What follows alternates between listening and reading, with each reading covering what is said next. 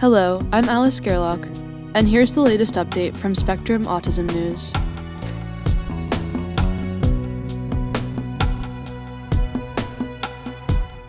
Spectrum Launch: Demystifying Academia with Laurel Gabard-Durnam by Angie Voiles-Ascombe.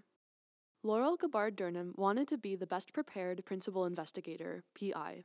So much so that before she even finished graduate school, she says she created a computer folder called Future PI and began collecting helpful documents and websites to streamline her next career move.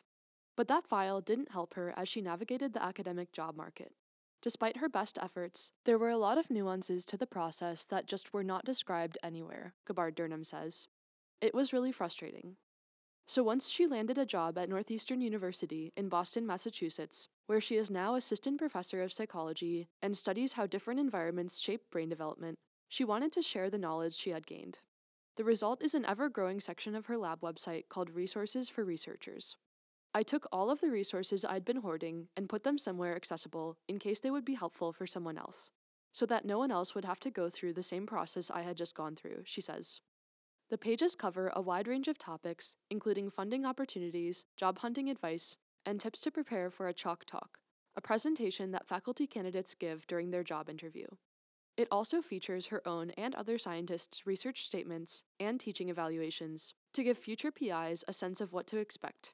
Spectrum spoke with Gabard-Durnam about how she hopes her efforts will bring clarity to the more confusing aspects of academia and what it's like to be so open about your own career steps. This conversation has been edited for clarity and length. Spectrum: how did you see people using these resources when you first started uploading them to your website? Laurel Gabard-Durnam: it's common for researchers, when you go to fill out an application or make certain steps in this career track, to ask for examples from other people who have already done it. And that's really helpful, but it's really hard to find a bunch of those in one place, especially if you don't come from a well-resourced lab. And so I was hoping that by making that information readily available, this would inform people and level the playing field. Spectrum: when should people use your site? What are the stages at which you think it's most helpful? Laurel Gabard-Durnam: a lot of what we curate is really helpful for transitions. When you're thinking about next steps and you want some guidance about what that might look like or how to navigate that. Or if you're just starting in a new role and you've completed the change but you're trying to figure out how to hit the ground running. We were hoping to provide resources for the stages where folks stumble or leave. And these are the points in the career, from the undergraduate level up to being a new PI, that feel most vulnerable for that. Spectrum: what kinds of responses have you gotten from other researchers? Laurel Gabard-Durnam: I had no idea how useful it would be, and I started just with stuff that was already out there, and then uploading a lot of my own personal information, which is one of the hardest parts of this process. I'm not going to lie, I feel so self-conscious doing that. Spectrum: I was going to ask you about that, because there's a real vulnerability there when you're sharing your own teaching statements, for example, putting them up on your site for anyone to see.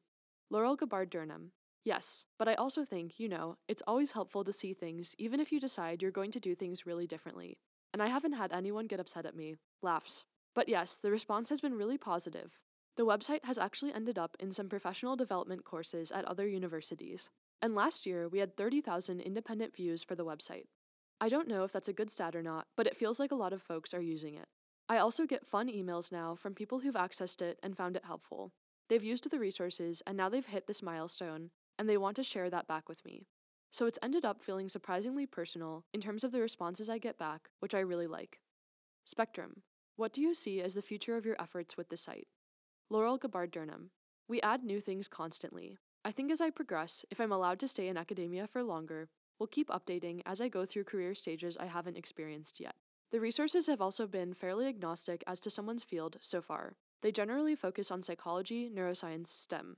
But a lot of the work that we do in the lab is with specific technologies, particularly with electroencephalography, EEG.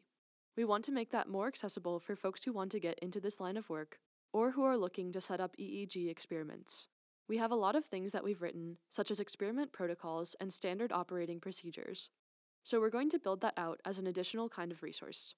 And then on the other hand, I'm really hoping we can start to be more open about our grants as well. It's a little bit trickier in terms of respecting intellectual property and future plans for research programs.